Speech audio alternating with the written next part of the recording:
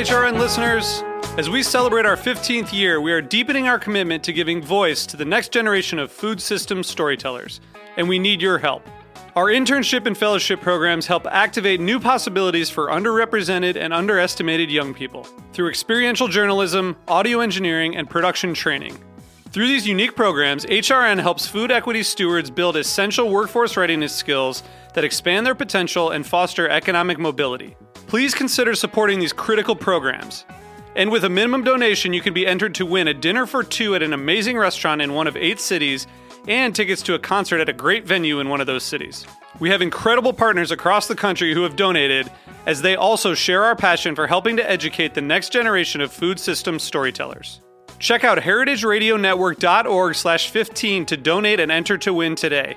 That's heritageradionetwork.org/15 to donate and enter to win today. And make sure you donate before March 31st. Thank you.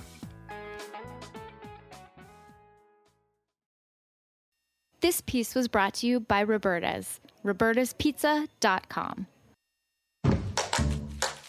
This week on Meat and Three, we're exploring the culinary wonders of urban New Jersey with a tour through Newark. We speak to Frank Mentasana at Phillips Academy Public Charter School.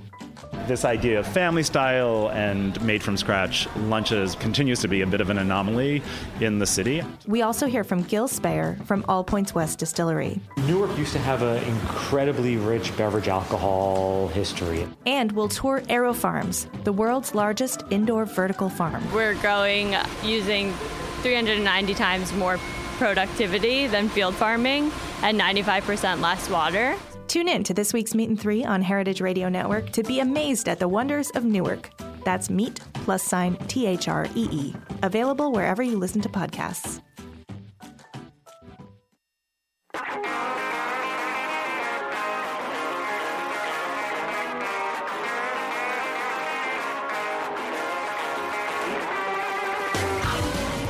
Welcome to HRN Happy Hour. It's 5 o'clock somewhere, and somewhere is Bushwick. I'm Kat Johnson, the communications director here at HRN, joined by Hannah Forden, our program manager. Happy Thursday! She's been ready for this time. It's been a week. But guess what? There's wine. There is wine, and someone very special brought the wine. We'll get to that in a second. What a cliffhanger. We're also joined by Jordan Werner-Berry. Hey, I just ate a mouthful of popcorn. Sorry. We have some snacks today, too. We're very fancy today. Our engineer is Amanda Wang. Hello, Amanda. Hello. And one of our lovely interns, Pauline, is walking in the studio with a couple extra wine glasses because she wants some wine, too. Who brought the wine? Let me tell you. The one and only Henry Glucroft from Henry's Wine and Spirit. And Sunrise Sunset, and Petra in Bushwick, Brooklyn. Welcome, Henry. Thanks, Kat. Thanks, team. Lovely to be back here. We're so excited to have you back. You're here for a very special occasion. Henry's is turning 6, or has turned 6, very recently, and we've had you on the show before talking about wine and things like that, but we haven't kind of heard the story of Henry, so we're going to get into that a little bit. I think you've seen a very interesting 6 years in Bushwick. Transformative, you might say. Yeah. It's crazy to think it's been 6 years. Yeah. So we'll get into that in a minute. But first, we have a few announcements. We've been mentioning it lately, but this weekend was the weekend. Katie is away at Taste Washington along with Sam Ben-Ruby. There are going to be more than 235 wineries, 65 restaurants, and some of the nation's most talented chefs. It's the ultimate taste test. So stay tuned to HRN on tour to listen to the coverage that Katie and Sam are going to be bringing to the network. And another fun event coming up here in New York is Brisket King of New York City, and it's returning for its 8th year on April 10th at Biba in Williamsburg here in Brooklyn. There will be 20 chefs, there will be pit masters, there will be brisket, and there will be all-inclusive craft beer, hard cider, and spirits. It is organized by our very own beloved Jimmy Carboni. You can check out tickets online. I'm assuming it's like brisketkingnysc.com. Google it. Google it. You'll find it. Eventbrite definitely has it. Eventbrite. Yeah. Lastly, we wanted to mention that the James Beard nominees were announced yesterday for restaurants, design, journalism, and broadcast. Congrats to all the amazing chefs, writers, designers, beverage pros, etc. who were nominated. But a very big congrats to our own Kathy Irway, who hosts Eat Your Words. I combined 2 different podcasts there. Don't eat your ears. Just a disclaimer. Eat Your Words. She was nominated for a journalism award in the home cooking category for her work in taste, about the subtle, the subtle delights of cold chicken salad. I love that. It was really, really good. You can read that piece that earned the nomination for her at our Instagram page. We've linked to it, so go check that out. We were listening to the nominees yesterday morning, and I would wager that we probably have had 90% of the people nominated on HRN. So if you are excited about anyone in particular, search for them on our website and listen to an interview. Yeah, and some people we've had on lot. many times. For example, Steven Satterfield, if you want to just hear Steven Satterfield talk about all the things you could possibly think of, it's probably happened on HRN. Absolutely. Yeah. He always comes by to say hi to us when we see him. All right. So next up, we have a few headlines. So let's do that. This week on All in the Industry, Sherry Bear welcomed Danielle Boulud. While he hails from outside of Lyon, France, it is in New York that Danielle has truly mastered the dining scene and is today considered one of America's leading culinary authorities. Tune in for their conversation about Danielle's wide-ranging career on All in the Industry.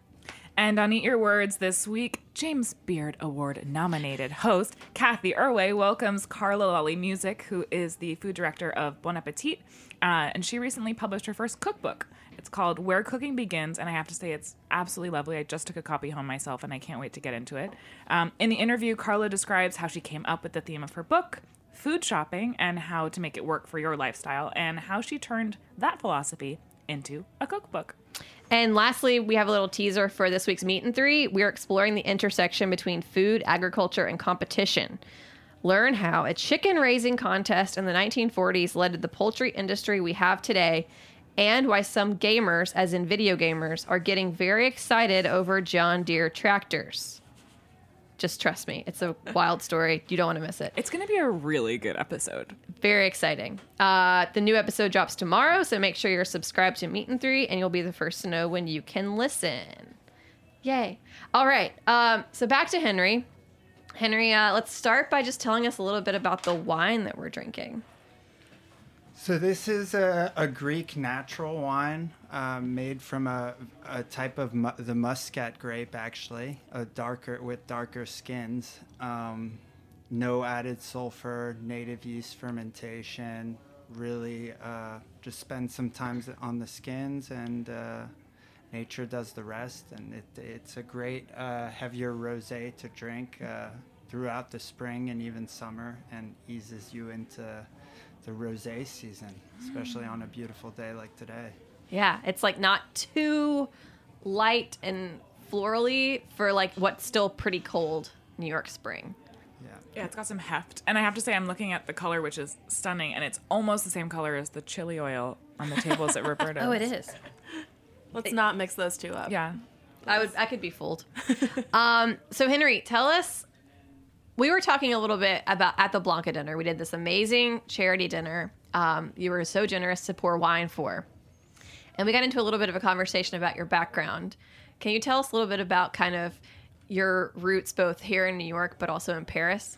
Yeah, sure. Let's go all the way back to the beginning. Well, first of all, that Blanca dinner was amazing. The food and chefs and just the crowd that came made the night very special. In terms of getting to the wine shop, I guess, I was born in New York, so spent about half my life here, at least until the end of the 4th grade, and then moved outside of Paris 5th grade through the end of high school, but then would spend summers in France while in the U.S. and in the U.S. while living in France, kind of always maintaining this dual identity and lack of one identity, which made it kind of confusing throughout life at times. But in the wine world, ended up being pretty convenient when just reading French became an asset,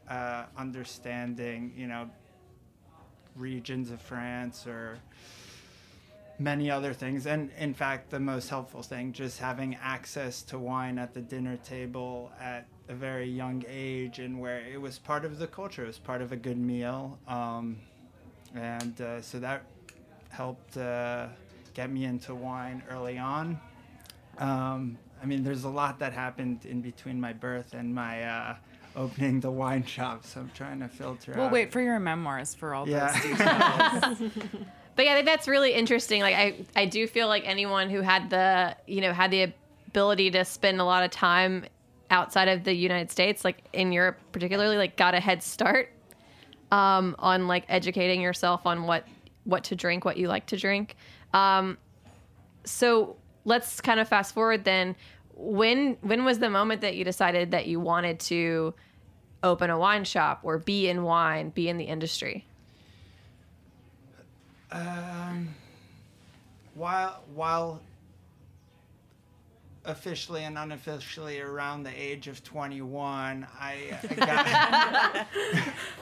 I got a job for a wine startup in New York while I was still in college, actually, partly during the summer and spring, and ended up doing everything from, taping up wine boxes to ship or deliver to actually trying to sell wine door to door at stores and restaurants, to just learning about wine. So that was pretty just a professional experience in New York, though brief, kind of helped me get my feet wet and see different parts of the industry early on. Then I had opened a cafe in Bushwick with a partner, and basically that gave me an understanding of what it was like to have a brick and mortar space, and how such a space affects the neighborhood around it, and how to anticipate how things might develop around the business, and just kind of seeing how retail works. Gave me a bit of motivation to think about a wine shop. And it seemed like a business that, kind of create a job you want to do. And I was like, I'm going to get to drink all these amazing wines. And it's not easy, and it takes a lot of work to get to it, and sometimes it's a little tiring when you mix your pleasure and your business. There's cons to that, but I guess almost 10 years ago I had the idea to do the shop, and started doing the research as to what it would take, and about 7 years ago started the process and managed to open just over 6 years ago. How did you decide not only on Bushwick as the neighborhood, but specifically kind of Henry's is, for people familiar with Bushwick, like you're kind of on, I would almost say like the East Williamsburg side, kind of like we are right now with the studio. So you're not necessarily like deep middle of Bushwick. You're on the kind of this border. Yeah. So, everybody's heard location. And the wine shop doesn't really have that strong of a location. But the truth is that any liquor regulated business in New York City has to factor in so many nuances to what makes the location good. And when you're not an expert in opening wine shops, then you might choose to play it a little safer. Mm-hmm. And partly for those reasons, and the inventory, the real estate inventory of commercial spaces at the time. But really, I was trying to position myself close to the Myrtle, Broadway, JMZ, and the L, and in this general kind of area. So. What? So then you also, I live here, so I really just like short commutes. I agree with that. What's kind of the different things you do have to consider, though, when you open a wine shop versus a cafe or a restaurant? Because you did go on to then open up an all-day cafe and then a wine bar restaurant sort of concept. All sort of different things. there's definitely some black and white stuff, like how far you are from a school, church, other existing businesses, licenses. But then it's funny because Petra, which was kind of took over a bar space that had been operating for a really long time and had definitely had full liquor. All of a sudden, because of lapse in licensing, found itself where I had to renew the license, but there happened to be a church at like 180 feet. I basically needed to be like 20 feet away. And then we started to look at whether we were bird's eye, whether the measurement was going to be bird's eye or like not bird's eye, and then whether we could actually move the door just to the entrance 20 feet away so that like full liquor, and you know, so that also might be part of what happens when you're trying to get a license. So within the past 6 years, like what kind of have you seen shift in the neighborhood? What's been most noticeable?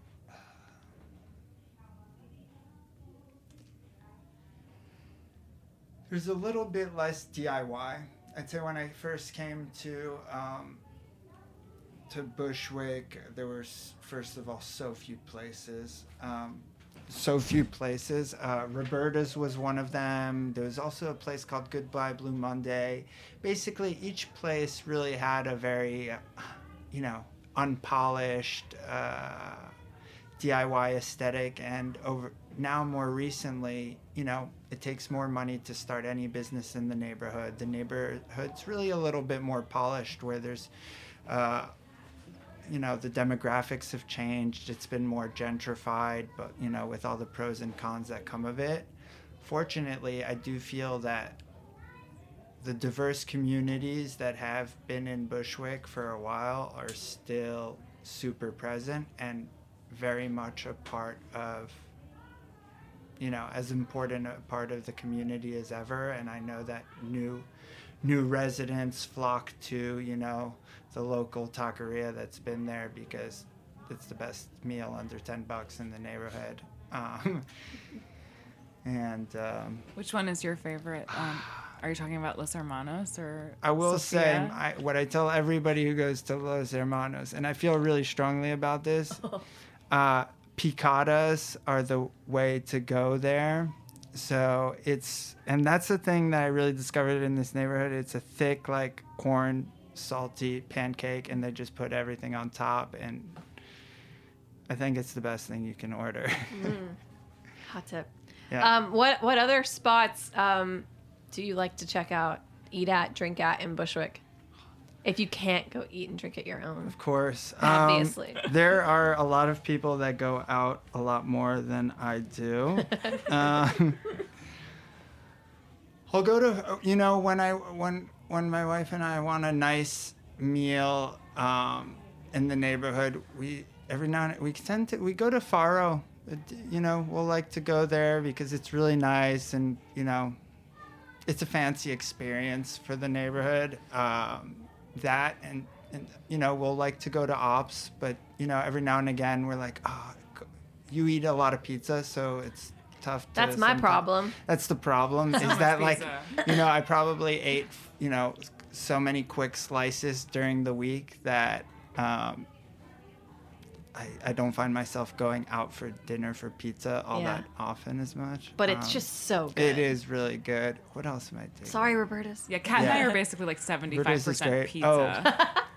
I like Carmenta's too. I'll go there for subs. I'm all about the quick meal during the day in Bushwick. You're a more busy than guy. anything. So, and Fazio's is a good slice too, and over in the Petra direction. Have you ever been to Le Garage?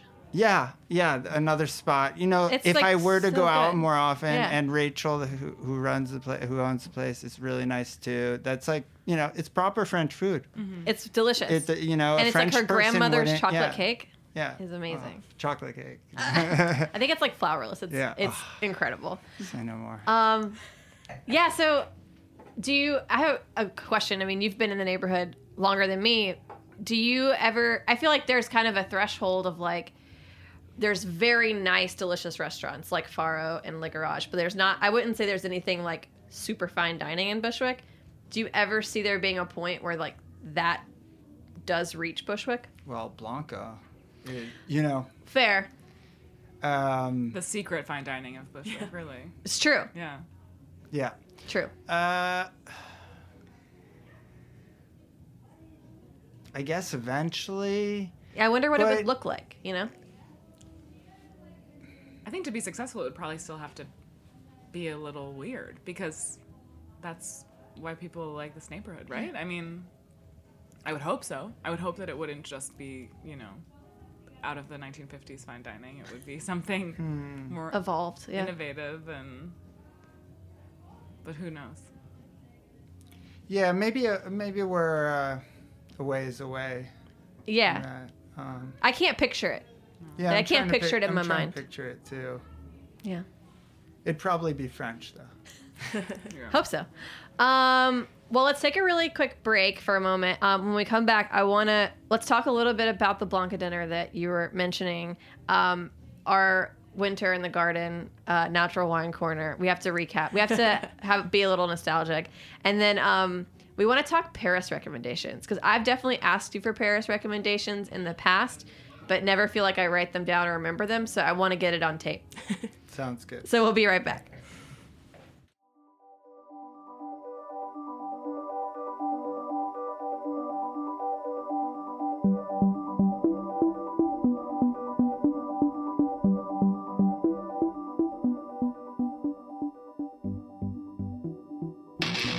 My name is Brandon Boy, co-owner of Roberta's, a super duper awesome place. Roberta's is a very, very, very, very proud sponsor of the Heritage Radio Network. We're also super awesome. Thank you, Heritage.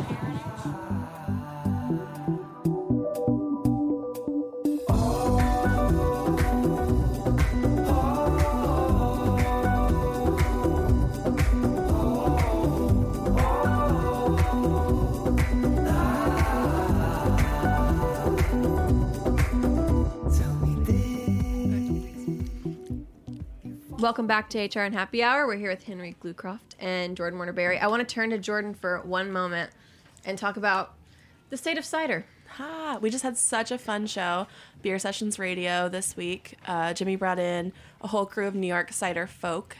We talked about things like what's going on with branding for New York cider and the dryness scale, which is always a hot topic. Jimmy really wanted there to be cider controversy, and we kept telling him that there's no controversy in cider. It's just like, just drink it. That's the controversy.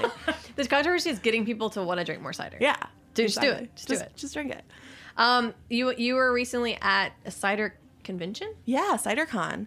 The U.S. Association of Cider Makers puts together this incredible convention once a year. We went to Chicago in early February, not the week that it was colder than Antarctica, but the week after, which is still really effing cold. But it was a great time, like thousands of people, no, 1,000 people probably, all the producers around the country, people in trade. There's a crazy trade show. Shout out to Ansho for letting me shotgun a cider on the trade show floor at 11:30 in the morning. That's my girl. Really got me through the day. That's the right kind of convention to go to. Yeah. But I had a great experience. Dan Pucci and I moderated a still cider panel with Steve Wood from Farnham Hill, Nancy Bishop from Alpenfire, my girl Krista Scruggs from Zaffa Wines, and Leif Sundstrom from Sundstrom Cider. And it was just really cool to kind of dig into... We're at the point in cider where, yes, there are the things that we always talk about and the problems of getting people to understand what it is. But to be at the point where we can have a panel of producers who all have still ciders, and some of them more than one, and not be just talking about like the fact that there is a still cider, but how to make one that's really exceptional, was very cool. That's very interesting. Yeah. And then there was also a natural cider There panel? was a natural cider panel. It was a very cool, because cider's picking up a lot on what's going on in natural wine. And because so many ciders are in 750 milliliter bottles, it's kind of a natural alignment. And no pun intended. Exactly. And as Krista said, it's just like fucking fermented fruit. So like to think about these things in cider as like in the gross term, like a marketing thing, but also just because it's really the same process, was a very cool conversation to see. Cool. And then the last thing I did, I was on a lexicon panel with my research from grad school, my cider language research. And that was with Michelle McGrath, who's the executive director of USACM, and Jen Smith, the executive director of New York Cider Association. And that was the last panel of the last session on the last day. And it was a long one, which usually they're tasting panels, and none of us brought cider. And we were like, oh no, they're like, this is going to be a wrong move. Like, we should have at least gotten them drunk to sit around and have people talking about language for an hour and a half. And we're like, we'll cut it early, it'll be fine. But it got kind of heated, and it was really fun. You are the cider controversy. We are the cider controversy. Yeah, you have the most heated Instagram comment section. Yes, it's true. And you told me never cut him off. No, good for the let algorithm. him go. But it was just fun to see people engaging, like producers and writers and industry folk engaging around how, like, the words we use to talk about cider and the power that they have was great. Yeah. Got a lot of good feedback. Hoping to keep going with the project. What's your handle so that people can follow? At Cider Language. Cider Language. And you're all lucky. I posted for the first time today in like 3 months. Nice. So go on her account and argue about the meaning of words. Today's hot take was foraged was the word. So a lot of people in cider get really mad about wild and like implications of whether or not trees are actually wild if they're abandoned. Because it's like it could be functioning as a wild tree but was planted by a human like 100 years ago versus like an actual seedling. So I'm hoping that there's some arguing. Yeah, and like where would that line be crossed? Because if something was planted in colonial times and then has just been left to its own devices, right? Like, how long do we have to leave it before it... Yeah, well, I think the deer has to eat the apple and then walk away and then poop it out and then it has to grow and then it's a wild tree. That's gonna happen regardless. Yeah, exactly. Those the rules. Yeah. Henry, you do carry some ciders. I do. At Henry's. What do you like look for when you're trying to decide what ciders to carry, and what do people want when they're shopping? Well, what they want and what I carry, hopefully, I try and keep it aligned enough. You're trying to move them in a direction? I definitely, the ciders, I try and have things that are kind of like natural wine, biodynamic, organic farming, nothing added, just cider and a very like natural, unfiltered taste. Don't do a lot of cider. Space is small, and it's true the market is not what wine is. But I do have to say that what I'm seeing now in the natural wine world is a little bit more crossover. Like people that are making ciders that actually have grapes, or people making wines with other fruit, incorporating other fruit. Like I have a Burgundy producer who used apricot skins as part of the fermentation. Cool. Interesting. So the fact that winemakers are doing that and then people who are buying these natural wines are kind of like flirting more with fruit ciders. Helps. Yeah. So in reverse order, let's go back to the Blanca dinner. We talked about it, but for more context, we did this incredible auctioned off dinner at our winter gala, and we had 6 chefs, I believe, come and cook this dinner for 12 people, which was crazy because these are some of the most talented chefs in the city. I think 4 of the 6 boast Michelin stars. Yes. We called like the 6 Michelin star dinner or something because then we added them together. Exactly. And if you're feeling left out, I have a feeling we're going to top ourselves this year for the gala. So you didn't miss too much. So keep an eye out for when we send you a save the date. Yes. Because this was like really, really, really an incredible experience, especially... I mean, to have like custom wine pairings from someone like Henry at a dinner like that, so you literally don't have to think at all, and everything is going to be delicious and complimentary and magical. That's what I wanted to ask you about. So you weren't like, send me the menu and I'm going to make pairings. You went in being like, I'm going to pour people what they want to drink. I mean, I saw the menu Yes. before. But So you I didn't- knew what I was, I knew, okay, bring a little bit of wine that kind of meets this. And, more important, I would say almost sometimes than the food is who the crowd is. So just knowing to keep the crowd happy is more important. It's like an art sometimes. form. Yeah. But I saw the menu. It was like too many courses to just have one wine for each. So there had to be a little bit of wiggle room in what wine would go with which course, because there's just no way, even as much as some of these, slightly older attendees, they managed to drink through quite a few of the glasses, and I was pleasantly surprised, and they were very, very happy in the end. And it was also a very snowy evening. I forgot about that. Yeah, and I was a little nervous. I was like, I hope that they don't chicken out on coming into Brooklyn for this. But they they got their Ubers and they came to dinner and they had the best time ever. And also we got to hang out with our Ariel Arce of Air Champagne Parlor and the new Niche. She came and did a champagne toast and brought along the winemaker. So that was really fun too. So there was a little wine corner happening, and the chefs took over the kitchen. It felt like a really awesome dinner party. Yeah, I think it was almost as fun for the chefs and myself and servers and everybody helping as it was for the people eating, sitting down with their friends and family. It was very fun. It was very industry. Yeah. And just to say that it was Katie and me and Katie's mom and Will, my boyfriend, that were the servers, quote unquote servers. And we were definitely, Henry and us were all in the back dish area eating the leftover food, getting to try everything, because it was just the pickled shrimp that Alex Raj sent was unbelievable. Shout out to Alex and Edder for also being James Beard nominated for restaurant. We're just name dropping everywhere. Name dropping. And special shout out to our dear Eli Sussman for organizing this entire thing and getting all these rock star chefs together. Apparently, if you want to get in touch with a very famous chef, you should talk to Eli. Also, if you want to know how to have a really great Instagram presence, you should follow Eli.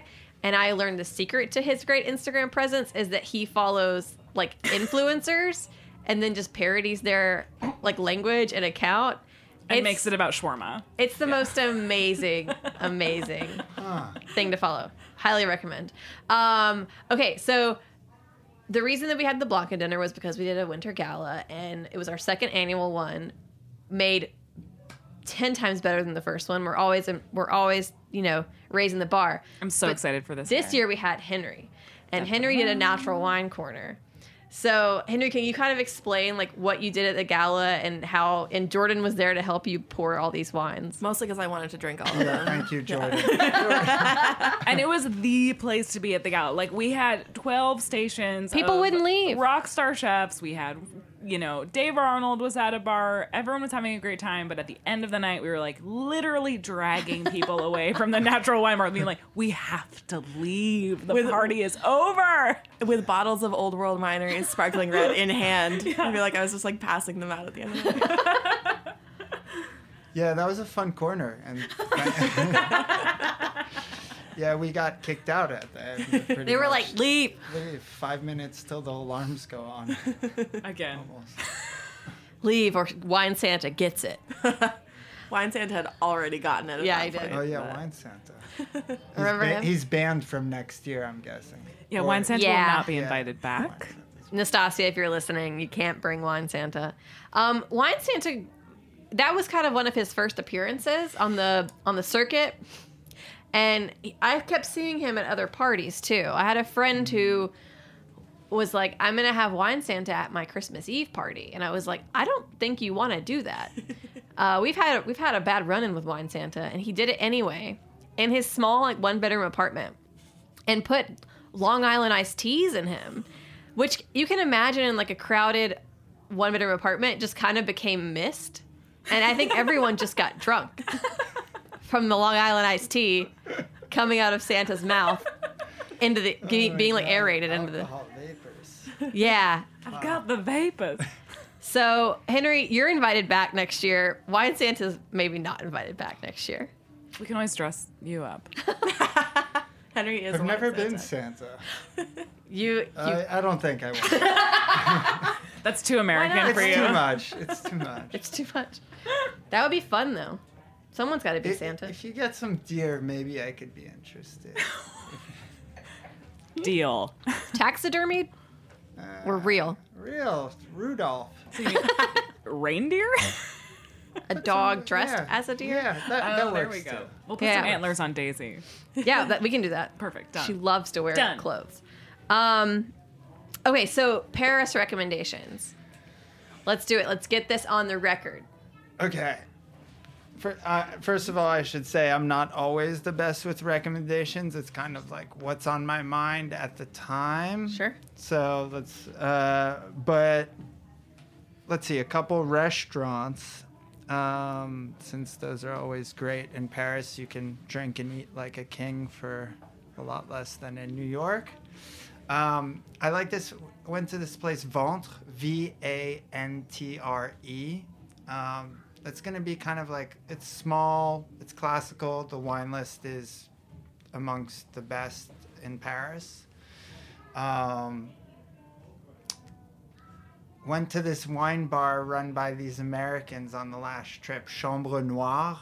They have a great list. They definitely bring the Paris, New York party vibe. So that's a great place to get some bottles after dinner.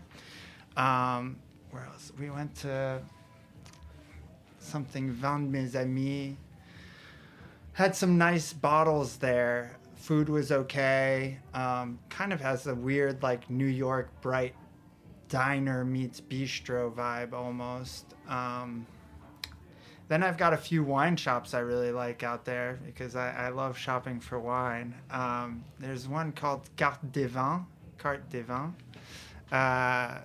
on, can't remember the address, not far from the 11th. A lot of the restaurants too are in the 11th, like Septime, Clamato, Yard, basically the 11th, yeah. I'm saving all these on my phone so I could tell you the address. Clown Bar, Septime, Yard.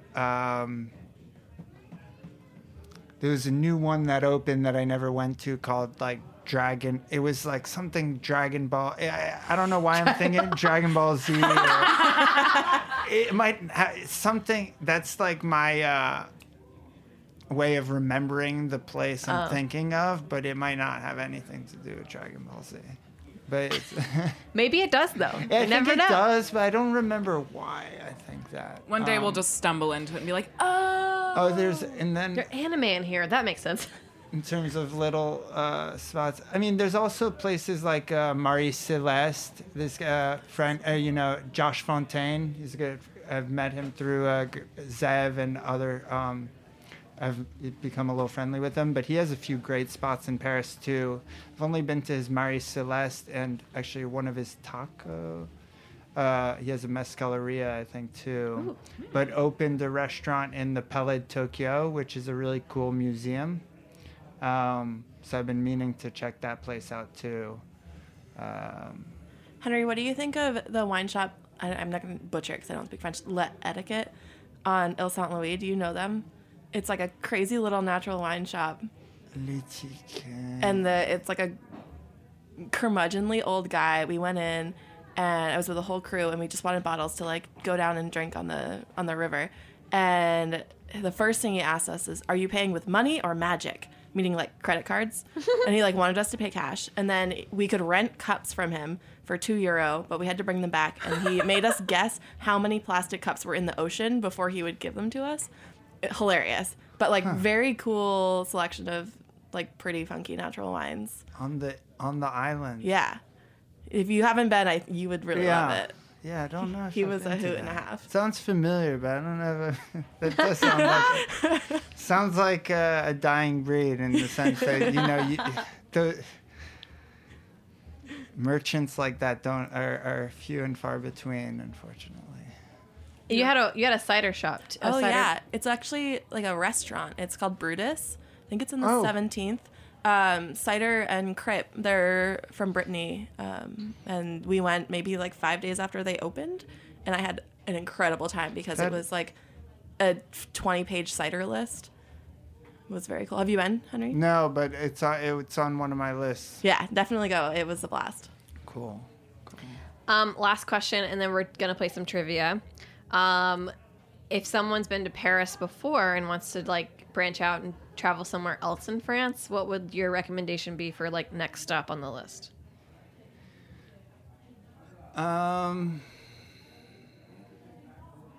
Brittany. Why? It's like peaceful, beautiful, good food, wine not too far away, ocean. Nice. Yeah. All right, correct. You got your first trivia question right. Okay, so we're going to play a little bit of trivia, and the theme is based on Henry turning 6. Okay. So the trivia is about the number 6. Okay. And everyone is here to help you. Okay. You're not on your own. I will probably need the audience's help. All right, question number 1. 6-sided shapes, or hexagons, are found throughout nature, like in honeycombs and bubbles, but they can also be found on very large scales. Which planet boasts a hexagonal cloud pattern around its north pole? Bubbles? Yeah, bubbles, when they touch each other, they actually become like a hexagonal pattern. Just name a planet. Saturn. Correct. Whoa! All right, question number 2. Let's now move to a cube, a 3D shape with 6 sides. Can you name the 6 colors on a Rubik's Cube? Yellow, blue, green, red. 4 for 6. White. 5 for 6. Black. Nope. No. Orange? Correct. Nice. Thank you. Question number 3. What parlor game is based on the idea that any actor can be connected to the star of Footloose with only a few steps? Is that weird game on the... Wait. What? I think I need to hear that again. It's a parlor game based on the idea that any actor can be connected to the star of Footloose with only a few steps. It's also the name of a play that was turned into a movie starring Will Smith in the 80s. Really? I didn't know that. Someone say it. 6 Degrees of Separation. Oh, okay. No, but 6 Degrees of Kevin Bacon. There it is. Yeah. Which is based on the 6 Degrees of Separation concept. Yes. All right, question number 4. What rock band comprised of 6 members started in Jacksonville, Florida in 1969 and was known for their live shows featuring jam band style improvisation and instrumentals?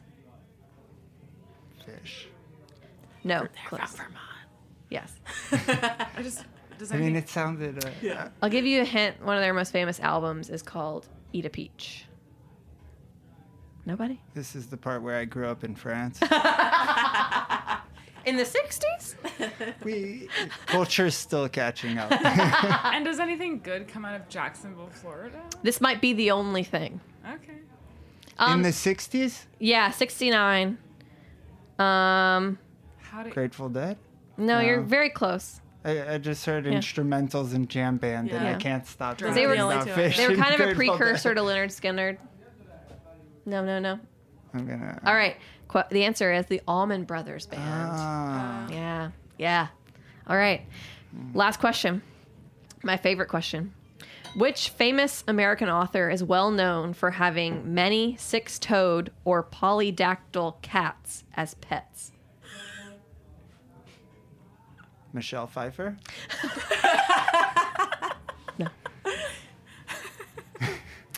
You can still go visit his house in Key West. Hemingway. There it is. Okay. I found a fun fact about this. He was given his first polydactyl kitten as a gift from a sea captain named Stanley Dexter. Sailors have long favored polydactyl cats, believing that they're good luck because their extra toes enhance their ability as mousers and provide better balance on rough seas. Yeah, it makes sense. Wow. It checks out. I'm really grateful for that. That's a good one. My grandpa's a big Hemingway, and it's his birthday today. So, you'd be like, happy shout out to- birthday. yeah. You should give him a polydactyl cat. I may. Make I don't great know if gifts. that's a gift or, or a job. or punishment. It's a full-time job. All right, well, that is our show.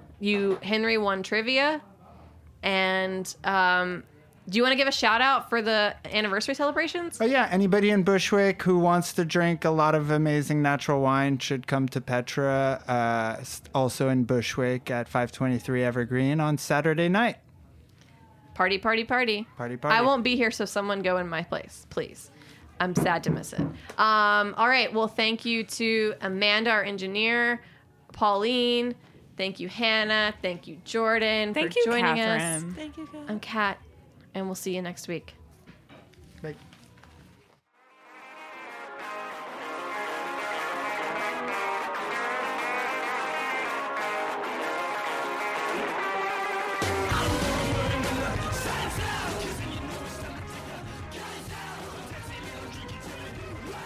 Thanks for listening to Heritage Radio Network, food radio supported by you. For our freshest content and to hear about exclusive events, subscribe to our newsletter. Enter your email at the bottom of our website, heritageradionetwork.org. Connect with us on Facebook, Instagram, and Twitter at heritage_radio. Heritage Radio Network is a nonprofit organization driving conversations to make the world a better, fairer, more delicious place. And we couldn't do it without support from listeners like you. Want to be a part of the food world's most innovative community? Rate the shows you like, tell your friends, and please join our community by becoming a member. Just click on the beating heart at the top right of our homepage. Thanks for listening.